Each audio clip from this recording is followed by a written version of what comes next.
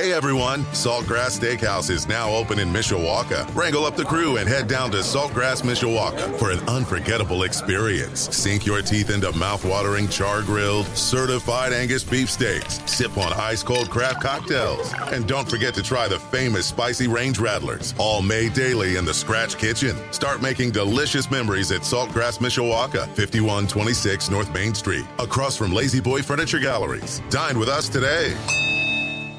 SBT Radio Studios in downtown South Bend. Let's go! Come on! Ah! Welcome to Budweiser's Weekday Sports Beat. Wow, don't blink. A lot of major intestinal fortitude going on here. On your home for Notre Dame football. Knocked down by Wooden. The game is over. The Irish is upset Florida State. Notre Dame is number one. And Notre Dame basketball. Number one ranked UCLA Bruins have been upset by the Irish of Notre Dame. Good! Enrique Ogunbowale wins the national championship for Notre Dame. Plus Fighting Irish hockey. They score! Jake Evans scores! Notre Dame 3.7 seconds away from a spot in the national championship game. The NFL and Major League Baseball. Oh my gracious! How about that? Sports Radio 960 WSBT. WSBTradio.com. The free WSBT radio app. Big time Onions! Now, here's your host, 7-time Associated Press Broadcasting Award winner, Darren Pritchett.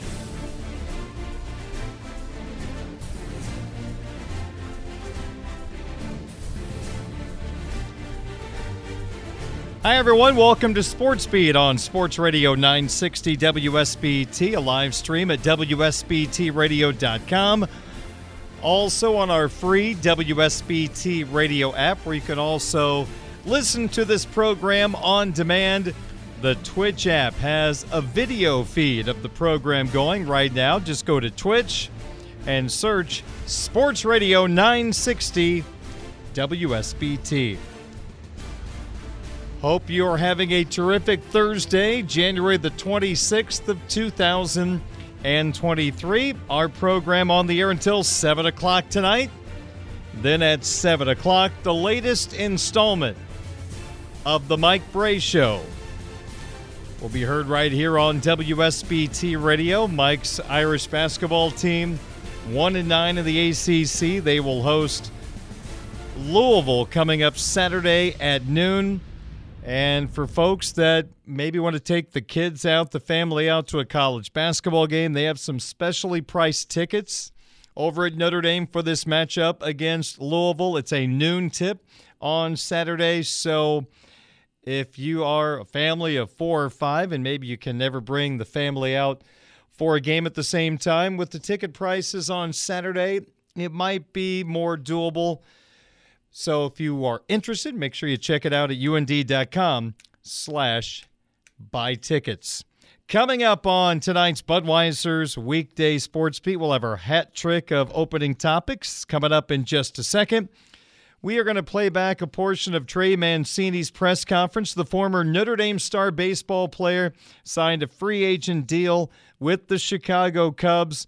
Why is Mancini interested in playing for the Chicago Cubs? In particular, the Cubs already have a veteran first baseman in Eric Hosmer. How can they work together? Also, Mancini on if the brain trust of the Chicago Cubs laid out the Cubs' plan for the next couple of years. And also what it was like to be traded from the Orioles to the Astros at the deadline last year. And, of course, he ended up being on a world championship Houston Astro baseball team, now going to a Chicago Cub organization in a much different place than the team he departed, the Houston Astros. So you will hear from the former Notre Dame star coming up in just a little bit. We've got our Twitter question of the day to get to. Also coming up in the 6 o'clock hour, we will check out some of the ACC basketball numbers that have led to, at this point in the proceedings, 7 teams would get bids right now, according to Joe Lunardi of ESPN in his bracketology for the NCAA tournament. You take a look at some of the numbers. The ACC is down once again this year. They would get 7 in. The defending ACC champion would not be one of them. And you take a look across the board, you would have a 3 seed from the ACC, and the next closest would be a 5 seed. So we'll talk some ACC bracketology in the 6 o'clock hour. You'll hear from Fighting Irish head coach Jeff Jackson. The Irish are going to take on the Wisconsin Badgers at the Compton tomorrow night and Saturday. And you'll hear from Coach Jackson talking about his goaltender Ryan Bischel, who made 94 saves last weekend at Penn State. He now has accumulated the most saves in the country. He is number 5 in the country in save percentage. He has started every game for the Irish this season. So Coach Jackson on Ryan Bischel. And also Coach Jackson offers some thoughts on Mike Brey leaving his post as Notre Dame basketball coach after 23 years. Coach Jackson has been with the Irish for 18 years, so he reminisces on a couple of the phone calls he's had with Mike Brey, including one recently, and also kind of a little thought on his future, too. So we'll get to that coming up in the 6 o'clock hour. We also have in the My 5 question of the day, my Big Ten men's basketball power rankings going into tonight's action. And we'll wrap up the program with a little sports wagering sizzler conversation here on the program right before the Mike Brey Show at 7 o'clock on Sports Radio 960 WSBT.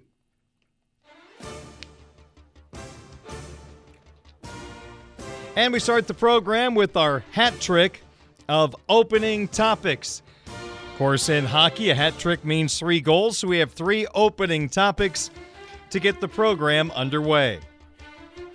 The last couple of days, I've included in our opening topics a look at college football schedules for 2023 featuring what I would consider a playoff contender. Now, we took a look at the Georgia Bulldog schedule last night, and it is very, very doable for the Bulldogs to get back to the playoff once again with an opportunity to three-peat as national champions.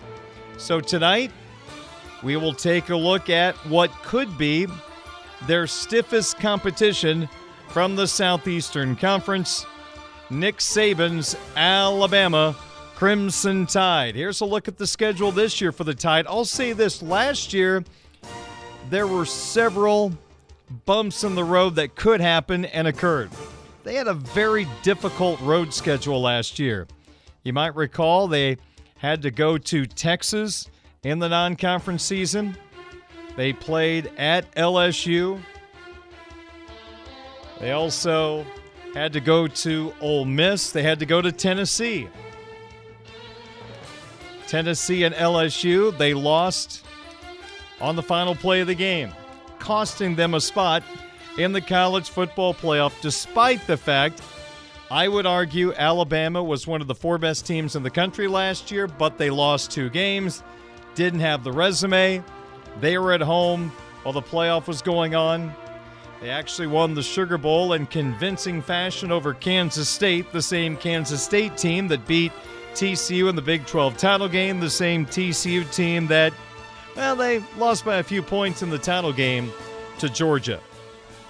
Alabama was really good, but they lost twice, and they had to watch the playoff from their couches. So can the Tide get back? Of course, Bryce Young, their quarterback, Will Anderson, their edge rusher, going to the NFL draft, but we all know Alabama doesn't rebuild. They reload. Keon Keeley, the former Notre Dame edge rusher commit, who decommitted, he ended up at Alabama, and you would imagine he would be a guy that'll be on the field quite a bit for the Tide this year. So, the Tide's path to the playoff, is it difficult? Let's go through it. September 2nd, they open with a non-conference home game against Middle Tennessee. A good warm-up for the next game, September 9th, when they take on the Texas Longhorns. Ewers or Manning at starting quarterback for Texas. I would assume Ewers, but Manning probably won't be sitting for that long, in particular if Quinn struggles. Alabama then hits the road for a non-conference game. That does not happen very often under Nick Saban. The Crimson Tide, September 16th, will play at South Florida, going through a coaching change. Then Southeastern Conference play starts for the Crimson Tide, September 23rd. Alabama's old friend Lane Kiffin will bring the Rebels of Ole Miss to Tuscaloosa. Then September 30th, Alabama at Mississippi State. Of course, Mike Leach passing away. Mississippi State has a new head coach this year. I think it's their defensive coordinator, if I'm not mistaken. So we'll see what Mississippi State looks like on offense this year. As we look at the Alabama Crimson Tide football schedule for 2023, a place where they lost 2 years ago on a last-second field goal. Seems to be a trend. When they lose, it's at the gun. Bama goes to College Station October 7th to visit Texas A&M. How many of those freshmen they picked up with a lot of NIL money are going to be around for that matchup? Then October 14th, it is Alabama hosting Arkansas. And then the following week, the rematch from a crazy, exciting game in Knoxville, won by the Volunteers on a last-second field goal, October 21st. Playoff implications as it'll be Tennessee at Alabama, both teams with new starting quarterbacks.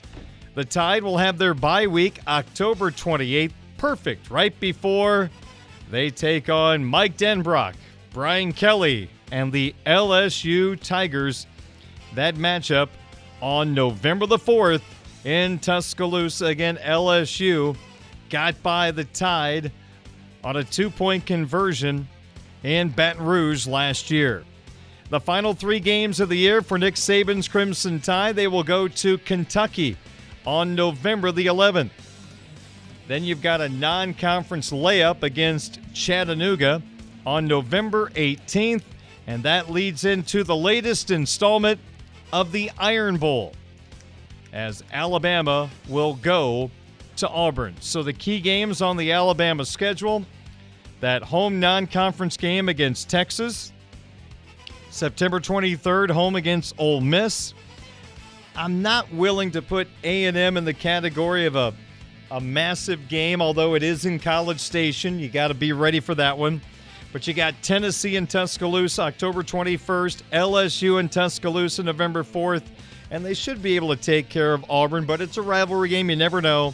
Bama at Auburn, November 25th. What stands out about the Crimson Tide schedule, crossover play, no Georgia, and we'll throw Florida in there, not at the same level of quality of play, but Florida not showing up on the schedule against the Tide. So Alabama has a very doable schedule this year. There are challenges with Texas, Tennessee, and LSU at home, but the road schedule much more doable than last year's meat grinder. So a very good chance we could see the Tide back in the playoff this year.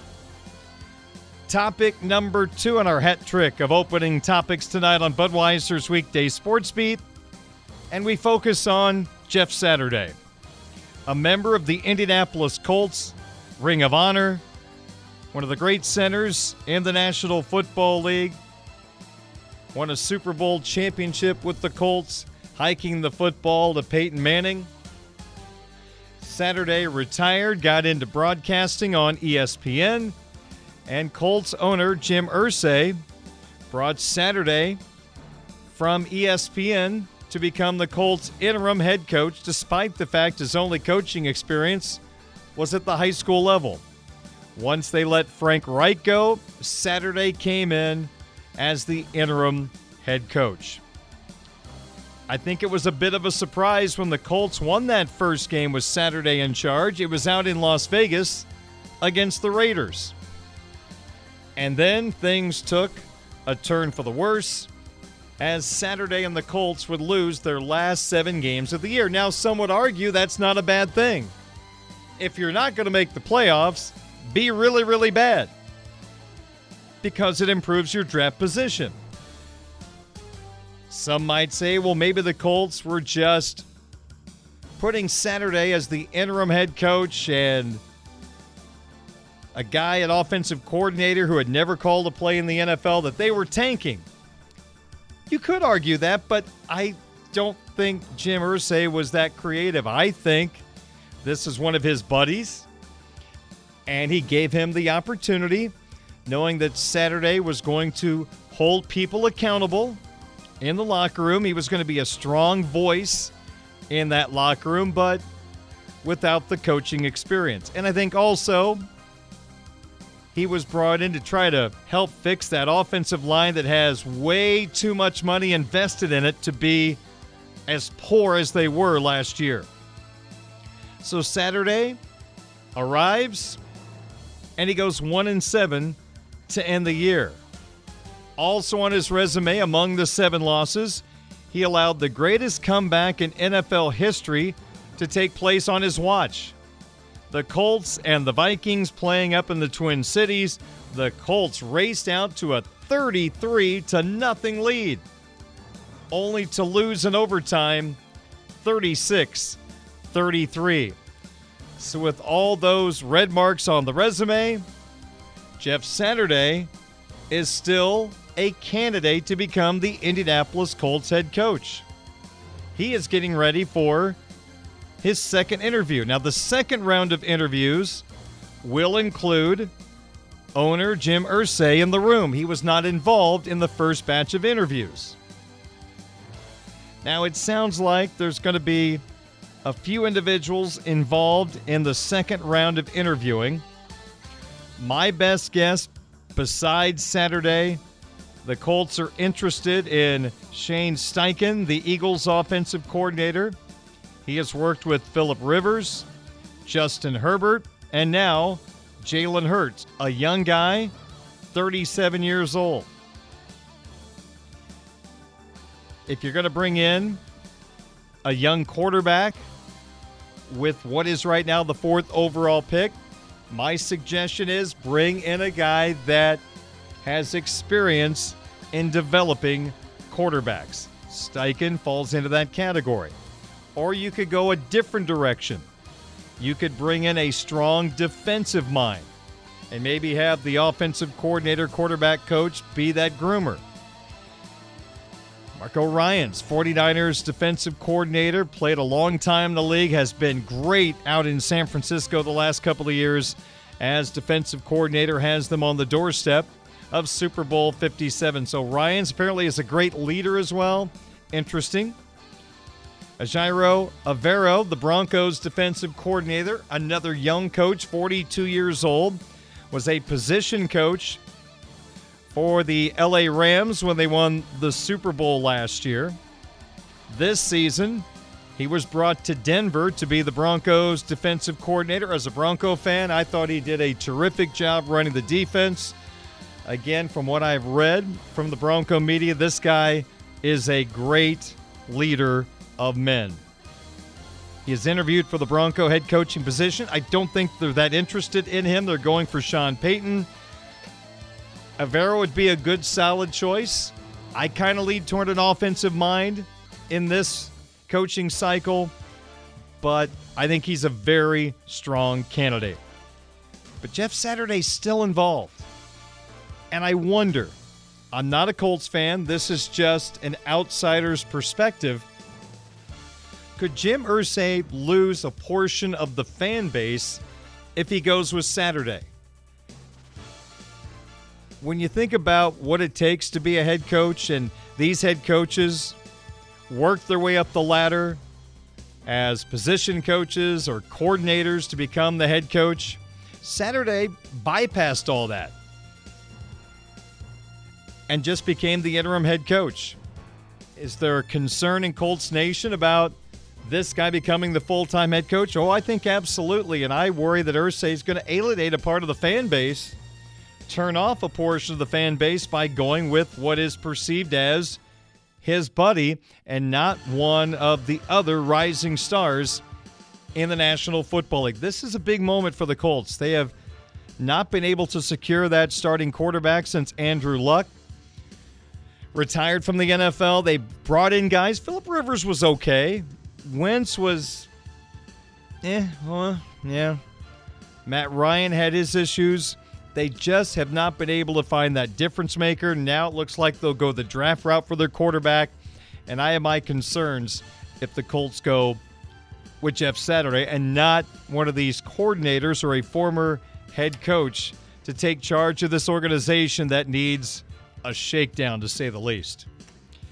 And we now move to our third and final hat trick of opening topics, and it centers around something that happened 37 years ago today. If you are under the age of 30, you probably don't remember this. Everybody else, heck yeah, this was a great memory for a lot of sports fans in our area. We'll give you a little hint right off the bat as a pretty dominant team was able to finally secure that championship. Here's a hint.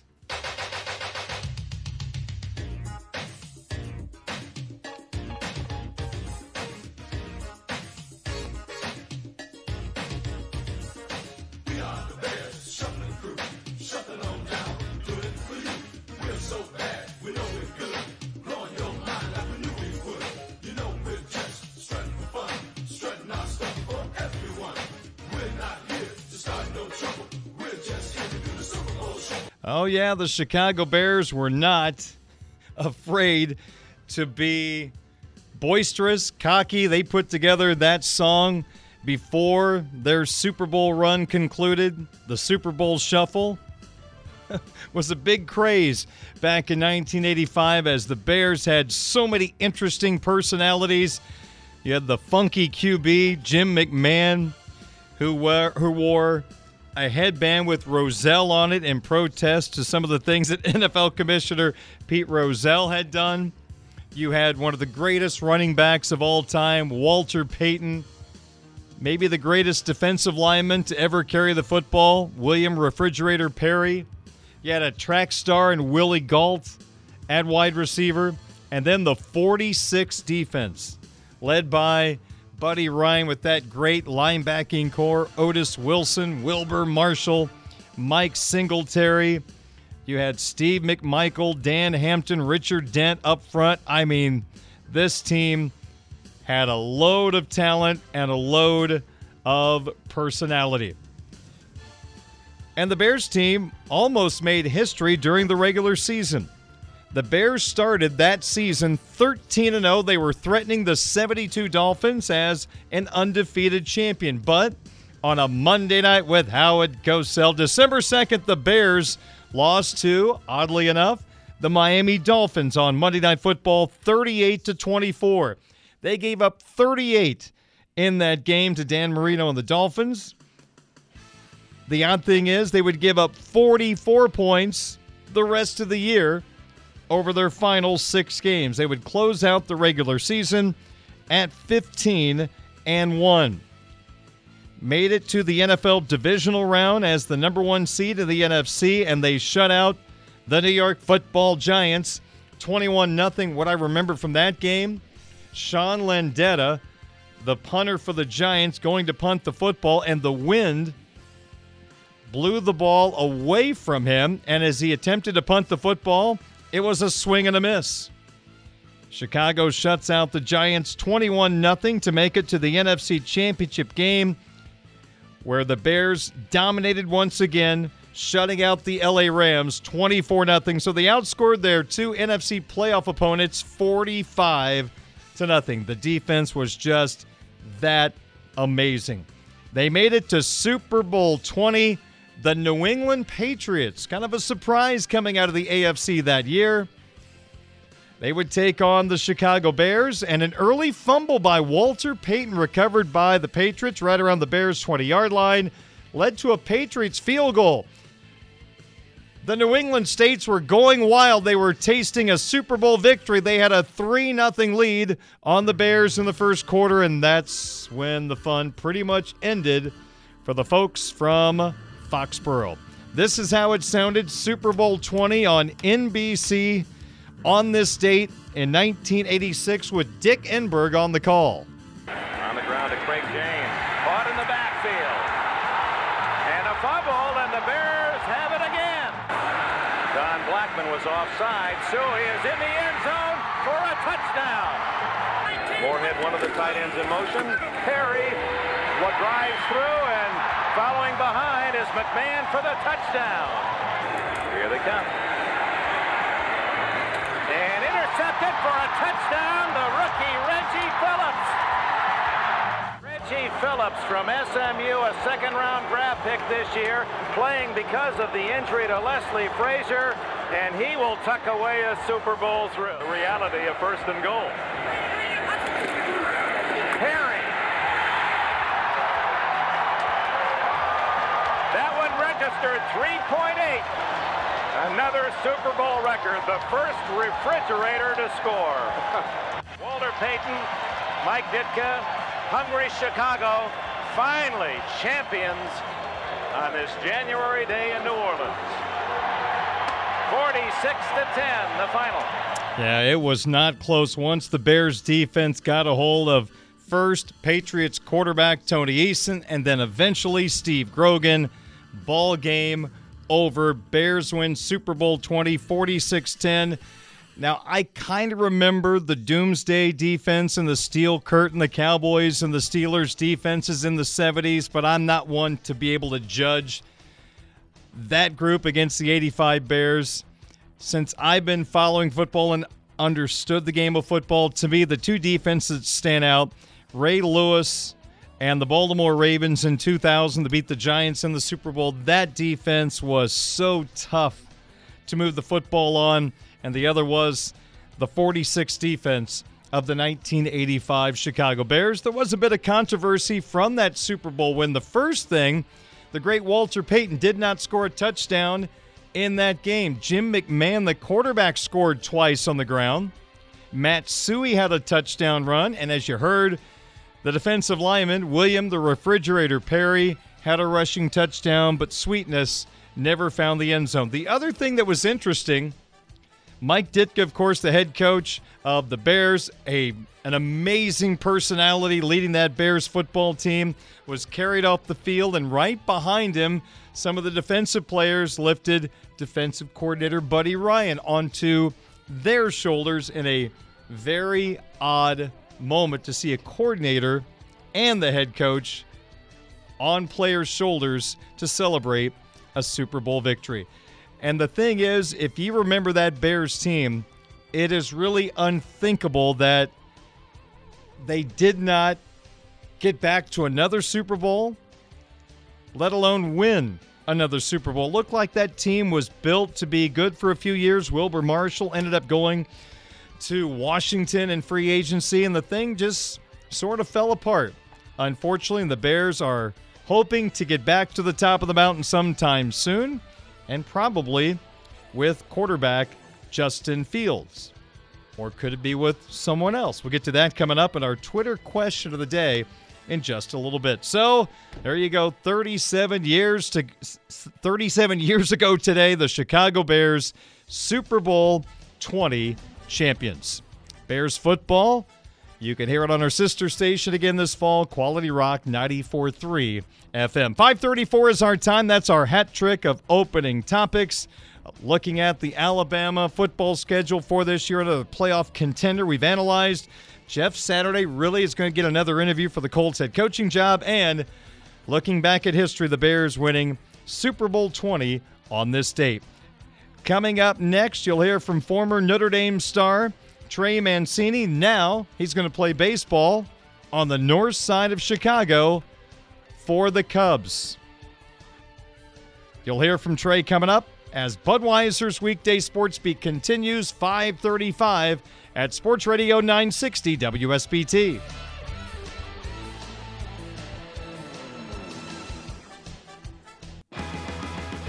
You can listen Listen to Budweiser's weekday sports beat live or on demand with our free WSBT radio app. Just search WSBT Radio in the App Store and Google Play. Now, back to local sports talk on Sports Beat with your host, Darren Pritchett.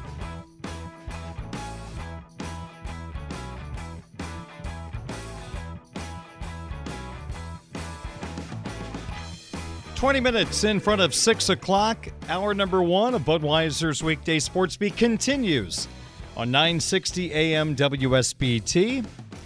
Well, Trey Mancini was a member of the Fighting Irish baseball program. Had a great career here in South Bend. Eventually drafted by the Baltimore Orioles, and Trey moved on to professional baseball after 3 years of playing here in South Bend. He made it to the majors at the age of 24, played 5 games in 2016 with the Baltimore Orioles, and eventually became a full-time major league player in 2017. With free agency looming last year, Mancini was traded by the Baltimore Orioles despite the fact they were a fringe wild card contender in the American League. They moved him to the Houston Astros for the final 51 games of the Astros regular season.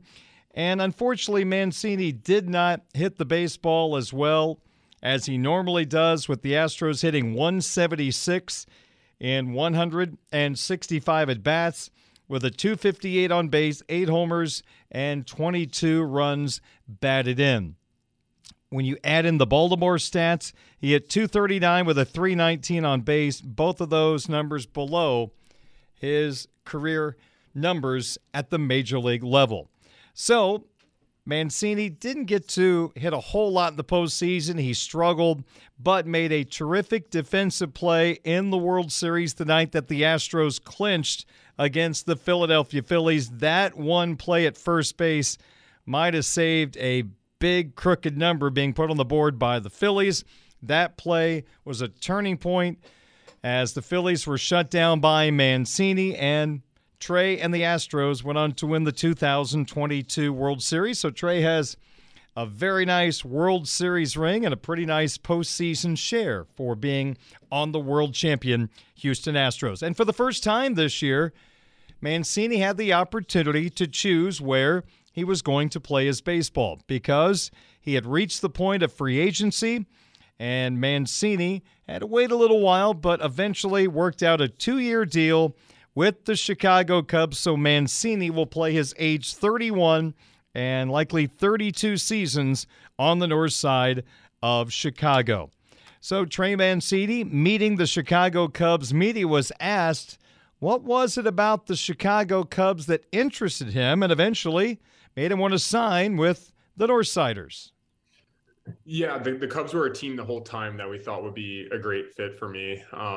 You know, I have a lot of Midwest roots and went to college nearby. And, you know, and the team, too, it just seemed like a great fit, a team, you know, where I could move around in the different positions I played in my career, whether it be first, outfield, DH. You know, I'm always down for any of them. You know, good to play wherever they want me. So, you know, I thought the team would be a great fit. And with the moves that we've made this offseason, you know, it's a really exciting team to play for moving forward. I would imagine had Mancini hit a little better last year, the number of teams interested in him would have been a few more. But late in the process, the Cubs were looking for another bat, an individual that brings a little versatility, and Mancini does bring that. Trey can play first base, he can play left field, right field, and we are going into the second year of the DH in the National League, so that's a really good fit for Mancini as well. And I think the 2-year deal makes a lot of sense from a Chicago Cub standpoint, and even from the Mancini side.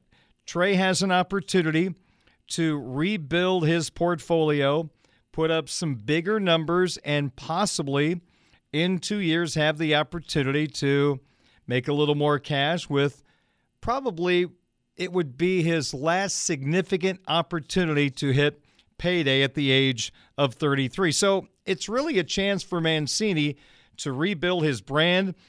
Baltimore's ballpark is a little different than it was for many years. Camden Yards, they moved the fences back, so that affected his power.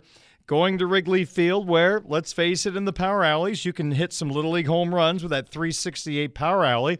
Very difficult down the lines, but in the alleys, he can really do some good damage for the Cubs. And I think the Cubs are at a point right now, they are starting the upward trend coming out of all the trades they made, getting rid of Anthony Rizzo, Chris Bryant, Javier Baez. They let Wilson Contreras leave in free agency.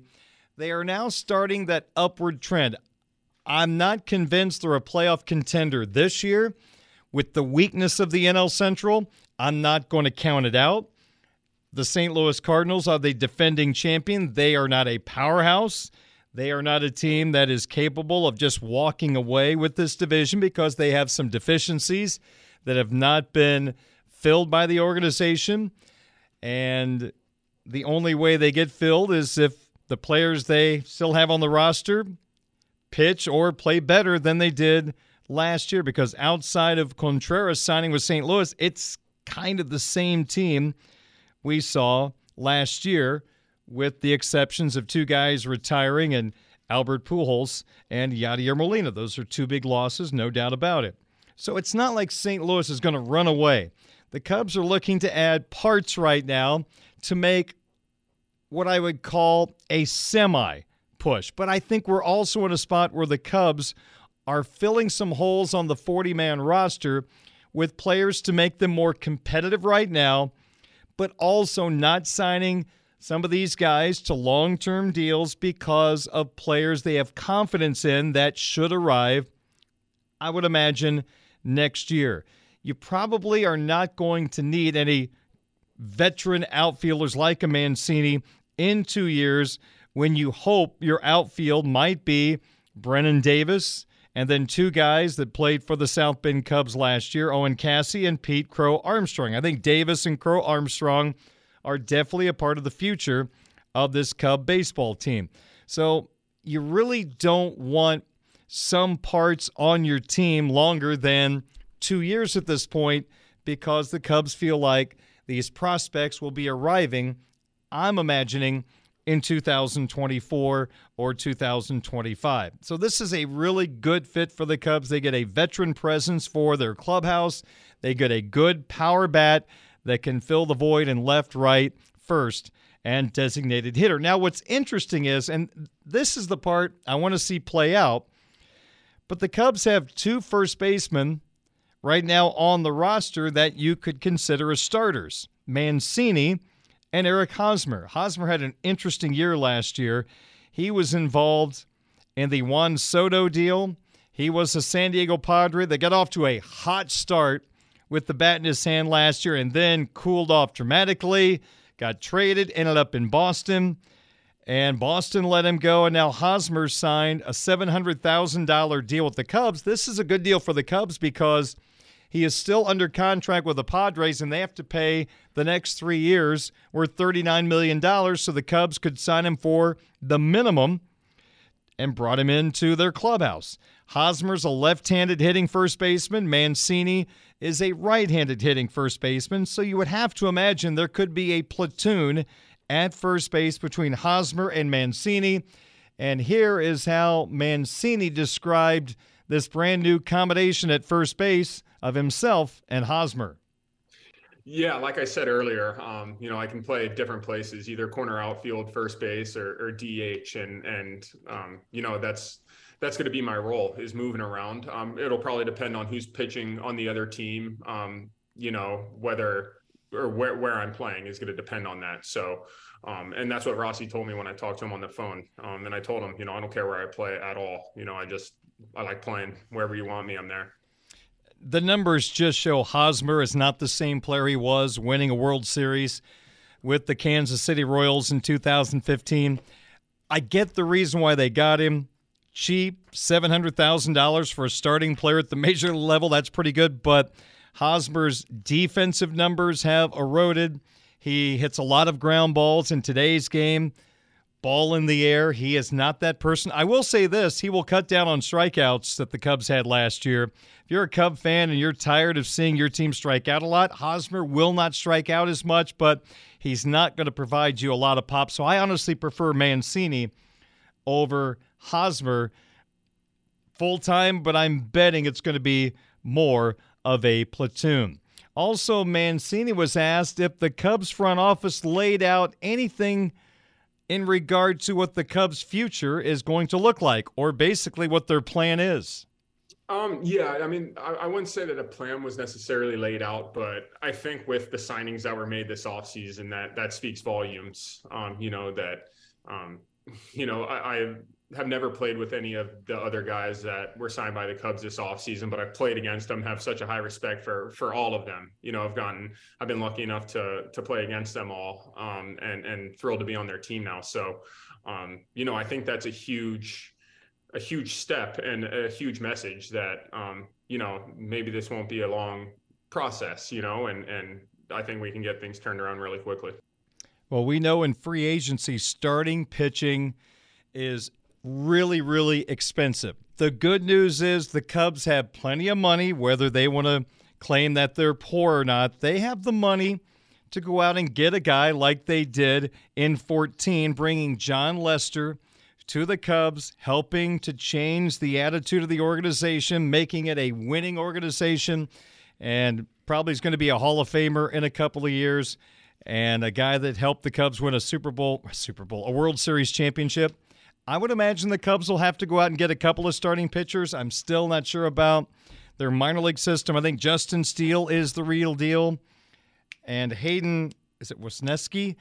Those two guys they're counting on. But let's see what else comes through the Cubs organization over the next couple of years. Otherwise, they may have to go spend a few dollars to get some starting pitching to make them big-time contenders in a very winnable NL Central. We'll play back a little bit more from Trey Mancini's press conference tomorrow, including dealing with so much adversity, the cancer diagnosis, going through the treatments, missing the 2020 season, coming back 5 months later for the 21 campaign.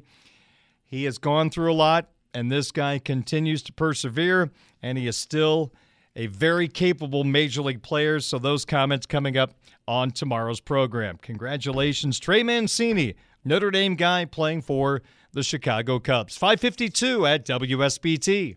My husband and I had a sleep divorce. A Michiana tradition continues. Welcome to Budweiser's Weekday Sports Beat on Sports Radio 960 WSBT.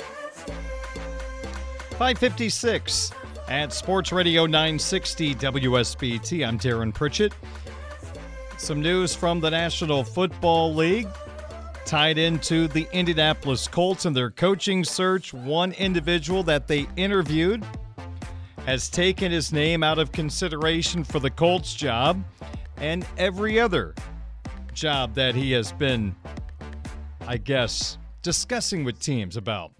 Tom Pelissero from the NFL Network reports that Dallas Cowboys defensive coordinator Dan Quinn has informed interested teams that he is staying in Dallas. Quinn was a top candidate for the Arizona Cardinals head coaching job. He had also interviewed with the Indianapolis Colts and the Denver Broncos, but Pelissero, to quote on Twitter, says his heart is in Dallas and he wants to win, I'm trying not to giggle, a Super Bowl. The Cowboys, Super Bowl? Winning a Super Bowl? Come on. That doesn't happen anymore. That hasn't happened since 1995. They don't even make the NFC Championship game anymore. He's a big dreamer, obviously. But Dan Quinn, seriously, who led the Falcons to the Super Bowl, and that Super Bowl the Patriots rallied from 28-3 down to win in overtime. Not going to be a head coach again in this cycle. He'll stay in Dallas as their defensive coordinator. This is the Budweiser's Weekday Sports Beat Twitter question of the day from Sports Radio 960 WSBT. Yesterday's Twitter question of the day: what should the Chicago Bears do at quarterback in 2023? It may seem like a dumb question, but as a general manager, you have to look at everything on your football team. Going into the draft, you have to analyze everything. even at quarterback with a young quarterback that you took in the first round. Although in this case, the current GM, Ryan Poles, did not take Justin Fields. So he has to look at Fields, and is that the guy he wants to go forward with? This is the time to move on from Fields if there is someone in the draft you feel like is better suited for what you want to do with this franchise. I'm sure a lot of Bears fans do not want Justin Fields to be moved, and he probably will not. But I think as a fan, you have to tell your GM, at least look. And if you think there is a guy that is going to be better for the organization than Justin Fields, trade Fields and take somebody with the number 1 overall pick, Bryce Young, C.J. Stroud, whoever it is. Again, not likely, but something they have to consider. So we ask you, the fan, what should the Bears do? Stick with Justin Fields or trade Fields and draft a quarterback at number 1? Well, the voting was convincing. 72% said, forget it. Stick with Justin Fields. Don't mess with what we have going on right now on the offensive side of the football. So 72% stick with Justin Fields. 28% maybe want a different style quarterback in Chicago. Their thought is trade Justin Fields, collect draft capital, and then draft a quarterback at number 1. But only 28% went that direction. We thank you for voting, and now here is your opportunity to take part in today's Twitter question of the day, which is found on my Twitter account at 960SportsBeat. Which of these items would improve your experience going to Notre Dame sporting events? 3 choices. Number 1, more affordable tickets. Number 2, a better schedule.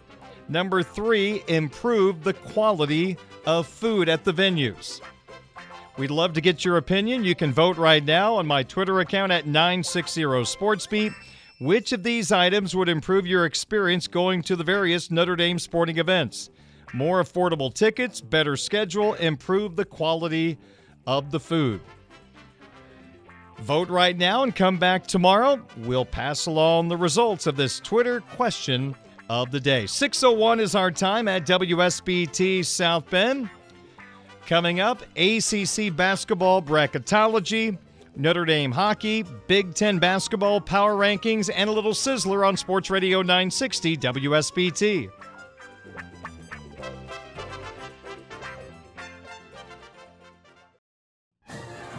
Budweiser's Weekday Sports Beat on Sports Radio 960 WSBT. Wesley, off-balance shot, no good. Atkinson, put back, it's good. That's it.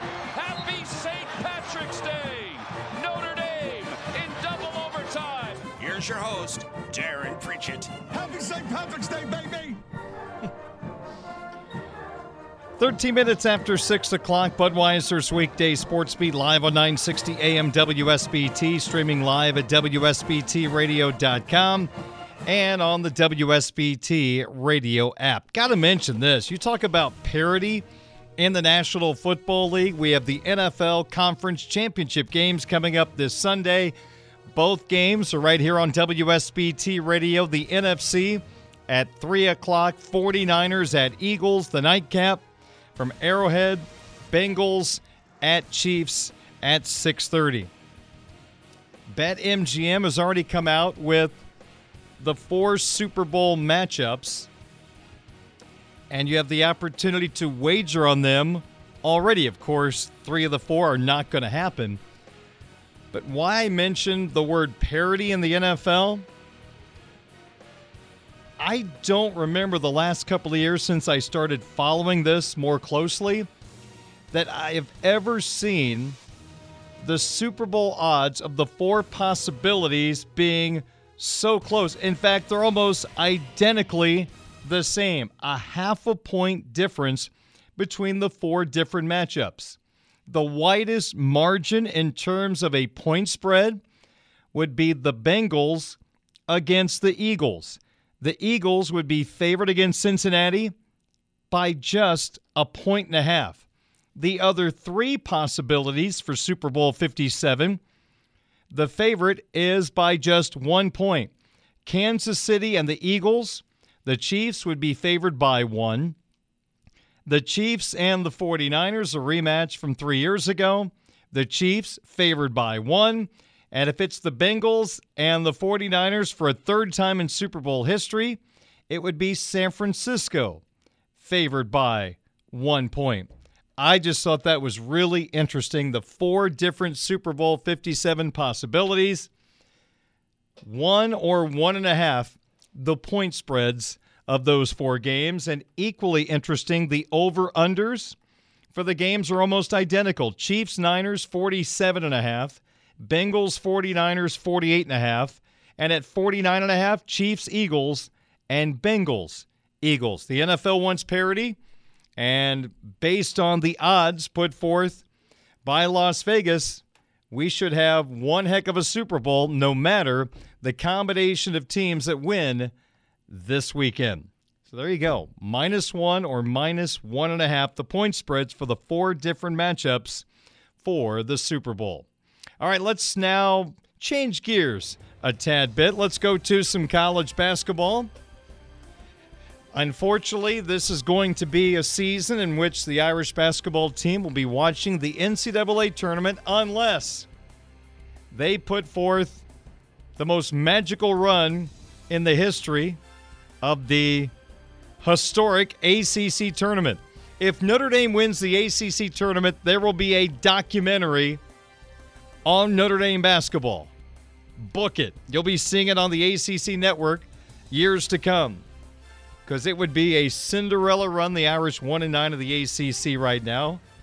They'd have to play every day of the tournament in order to have a chance to win the championship and gain that automatic berth into the tournament.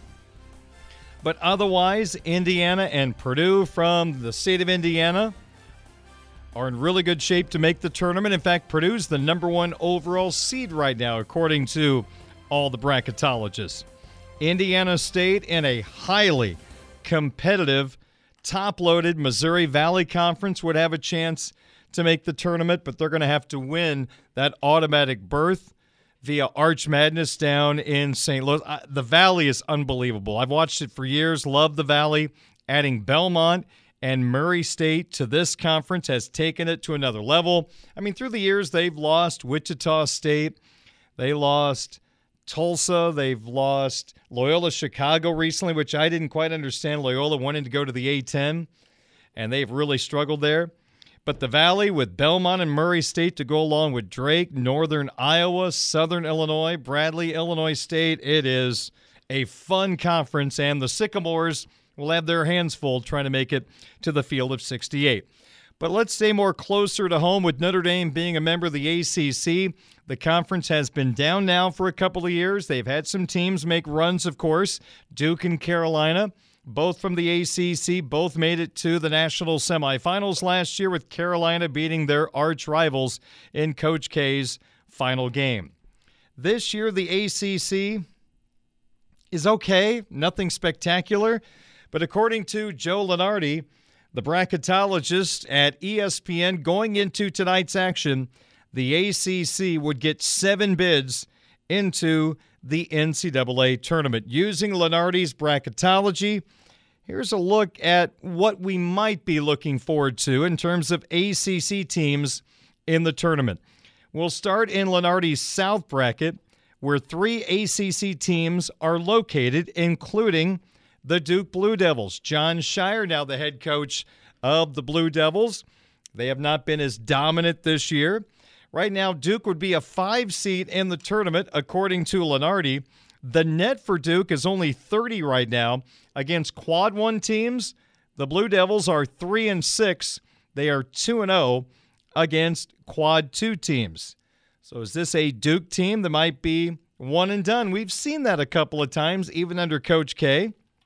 In recent years. I remember when Lehigh knocked off the Dukies.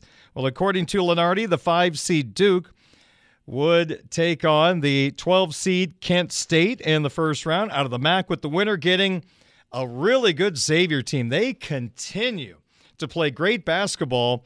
They went to UConn and won last night. the favorite to come out of the Big East. And boy, does Indiana's road win over Xavier continue to look better and better and better as the Musketeers just roll through the Big East, including winning at UConn last night. Then you've got maybe the surprise team from the ACC. You could argue it's Clemson, but how about Pittsburgh? They've been a doormat for so long. The Panthers right now would make the tournament as an 11 seed. Their net isn't great, 63, but they are 3-2 against Quad 1 teams, 3-4 against Quad 2. According to Joe Lunardi, the 11-seeded Panthers would take on the 6th seed from the Big Ten, the Michigan State Spartans. In the next round, if Pittsburgh won, they would take on either the 3-seed Gonzaga or the 14-seed Eastern Washington. Be great to see Pittsburgh back in the NCAA tournament. I remember the one year, I think they made it to the second round, and there's always that 11 o'clock or noon game on Saturday to kick off the second round. It was Bradley against Pittsburgh. Pittsburgh was the better seeded team, so they were the home team. So CBS at the time, their scoreboard had just 4 letters to use representing each team. And since it was Bradley against Pittsburgh, it was Brad and Pitt on the scoreboard. All right, also from the South in Joe Lunardi's bracket, the 7 seed North Carolina State. We saw them against the Irish the other night. Really good offensive team. They're 42 in the net, 2-4 against Quad 1, 3-1 against Quad 2.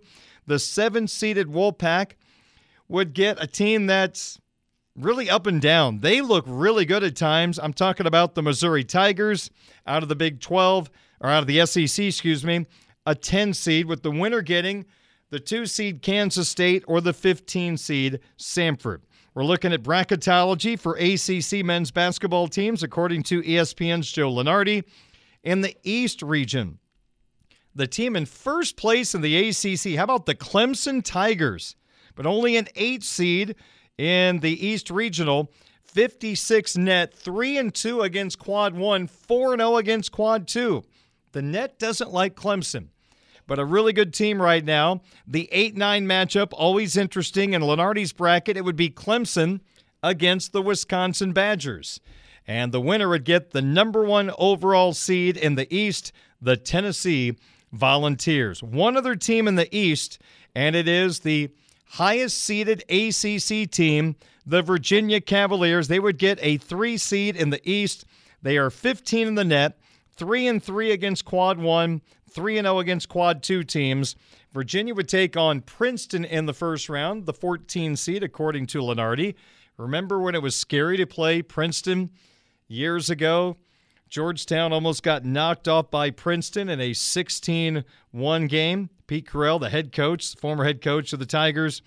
Well, if Virginia gets by Princeton, they would take on the winner of the 6th seed Auburn, who would play against a team that would win a play-in game, a matchup of 11 seeds, Arizona State. And how about the Northwestern Wildcats right now, over 500 in the Big Ten and a tournament team as of right now.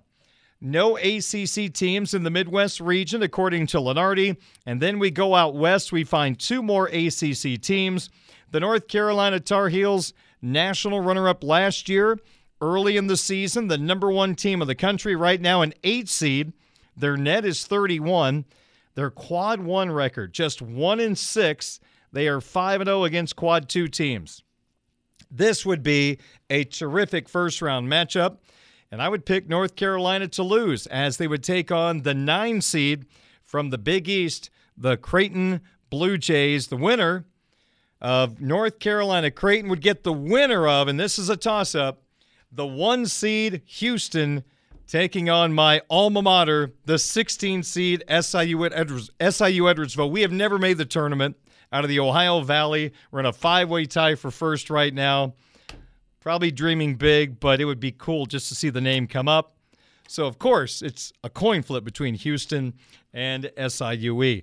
The final ACC team in the tournament, according to Lunardi, the Miami Hurricanes, a 6 seed in the West, 37 in the net, 4-3 against Quad 1, 1-0 against Quad 2. An interesting matchup against the 11 seed Maryland, with the winner of Miami, Maryland, taking on the victor of Iowa State, the 3 seed, and the 14 seed Colgate. So in this hypothetical bracket by Lenardi, you've got some Big Ten ACC matchups. That tournament's going away, of course.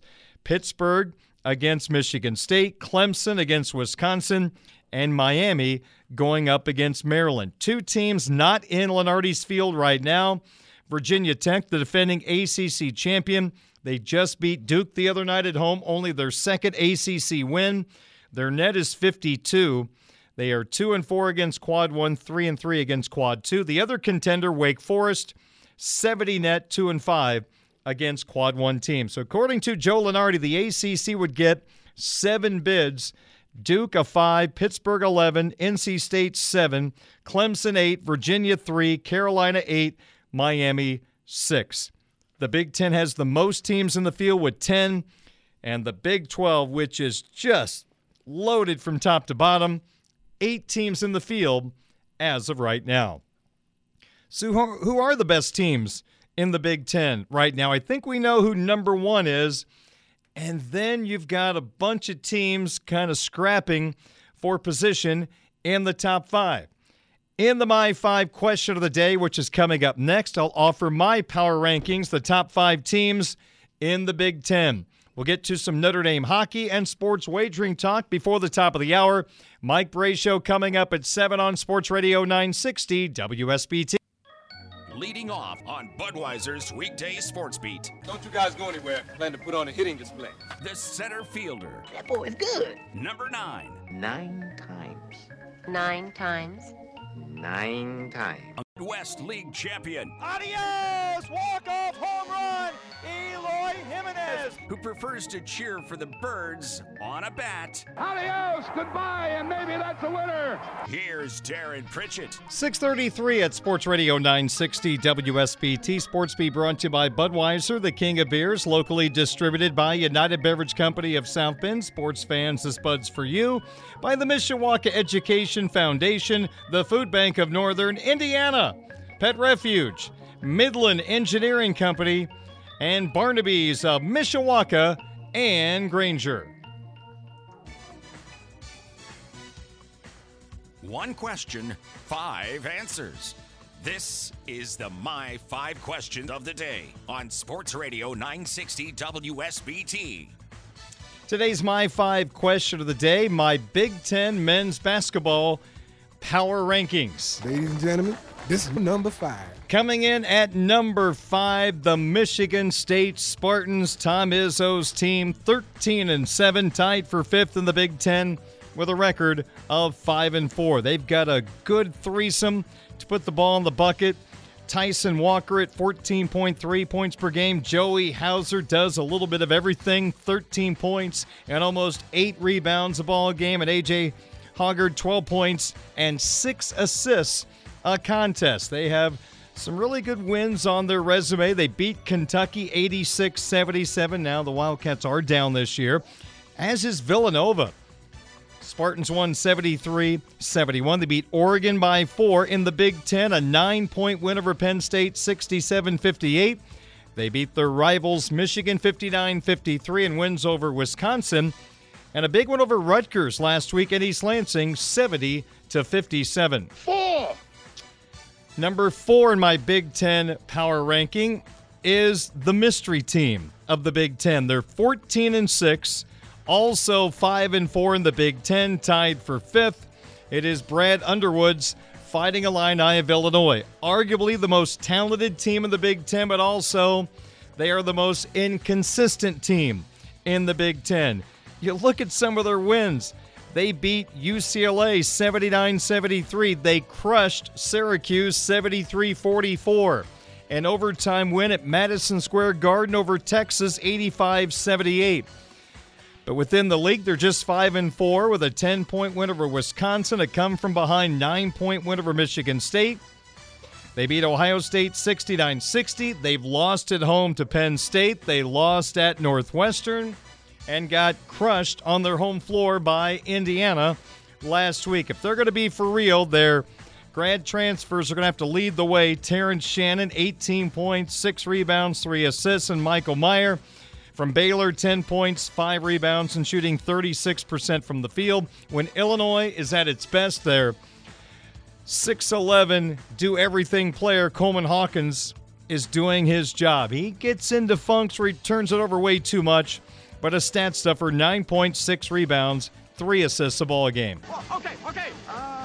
Number 3. Coming in at number 3, the preseason favorite, Indiana. The Hoosiers, 14-6, 5-4 in the Big Ten. In the midst of a 4-game winning streak, including wins over Wisconsin, Illinois, Michigan State, and last night, they had to come from behind in the second half at Minnesota. But they got the job done behind their do-everything big guy who has come into his own. Wasn't great earlier in his career at Indiana. Late last year, this year, has been a dominating player. How about Trace Jackson Davis's last 7 games? 24 points, 14 rebounds, 4 assists, 4 block shots a game in 36 minutes of action. This team could go to another level if their freshman guard, Jalen Hood Schifino, becomes a little more consistent. Last 2 games, he's 3 of 17 from the field, 0 of 6 from 3. He has not made a three-pointer in 4 games, but still averaging 12 points, 4 rebounds, and 4 assists.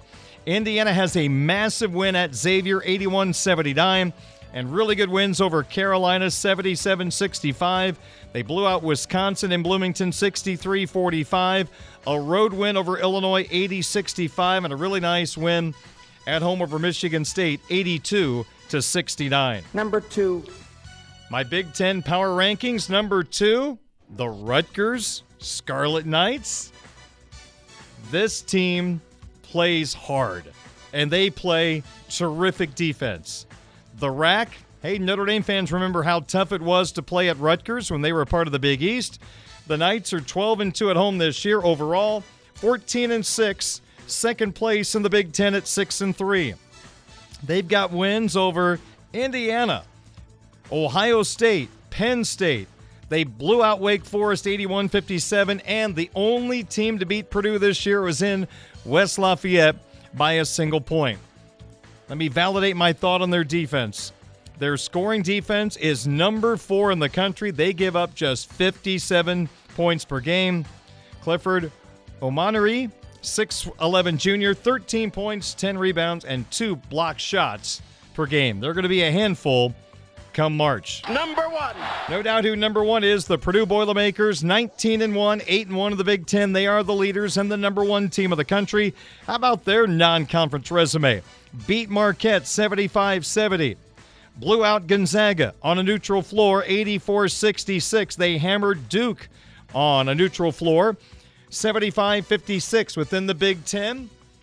2-point win over Ohio State, 1-point win over Michigan State. Zach Edey, All-American candidate, 21 points, 13 rebounds, 2.5 blocks per game. And I love their freshman guards that Matt Painter has brought in. Fletcher Lawyer from Homestead, 12 points per game. And Braden Smith, 9.9 points, 4.9 rebounds, and 4.3 assists. I just mentioned Rutgers defensively. How about Purdue? The Boilermakers, number 7 in the country in points per game allowed at just 59.8%. John Rothstein, college basketball insider on the CBS Sports Network just a little bit ago, talked about the possibility of the Boilermakers being that number 1 overall seed in the NCAA tournament. You are going to see a Purdue team right now that is in the driver's seat to be the number 1 overall seed in the NCAA tournament. Now, what do I mean by that? As I was going and preparing my bracket for tomorrow, which you're one of 3 people who read every Friday, Purdue, as of right now, has more Quad 1 wins, 7, than any other team in college basketball. Because of how strong the Big Ten is, Brent, Purdue is in position to continue to separate itself from the pack and be the number 1 overall seed on Selection Sunday, which is just 6 weeks from Sunday, not that anybody's counting. How about that? We're not too far away from the brackets being unveiled. Boilermakers in great shape right now. As you heard John say, they are right now in the driver's seat to be the number 1 seed. I'm not sure the Big Ten is as good as the metrics show. I'm a little hesitant to say it's that strong. I think the Big 12 is by far the best conference in America. And there's just some inconsistent teams in the Big Ten that make you feel like, oh boy, here we go again with another March in which there's a lot of Big Ten teams that make the tournament, but they all fail to make it to at least the Sweet 16 or the Elite Eight. That's been a problem for the Big Ten. Remember, they have not won a championship since the Flintstones, Tom Izzo and Michigan State over 2 decades ago. Will it change this year? Not holding my breath. Boilermakers have a young backcourt, and March Madness is all about those veteran backcourts, so you wonder, is that going to be something that holds the Boilermakers back, despite the fact how good Lawyer and Smith have been so far this year? That's the My 5 question of the day. My Big Ten power rankings 1 through 5, Purdue, Rutgers, Indiana, Illinois, and Michigan State. We'll come back with a little sizzler. Sports wagering talk coming up next on Sports Radio 960 WSBT. Hey everyone, Saltgrass Steakhouse is now open in Mishawaka. Wrangle up the crew and head down to Saltgrass Mishawaka for an unforgettable experience. Sink your teeth into mouth-watering char-grilled, certified Angus beef steaks. Sip on ice-cold craft cocktails. And don't forget to try the famous spicy range rattlers, all made daily in the Scratch Kitchen. Start making delicious memories at Saltgrass Mishawaka, 5126 North Main Street, across from Lazy Boy Furniture Galleries. Dine with us today.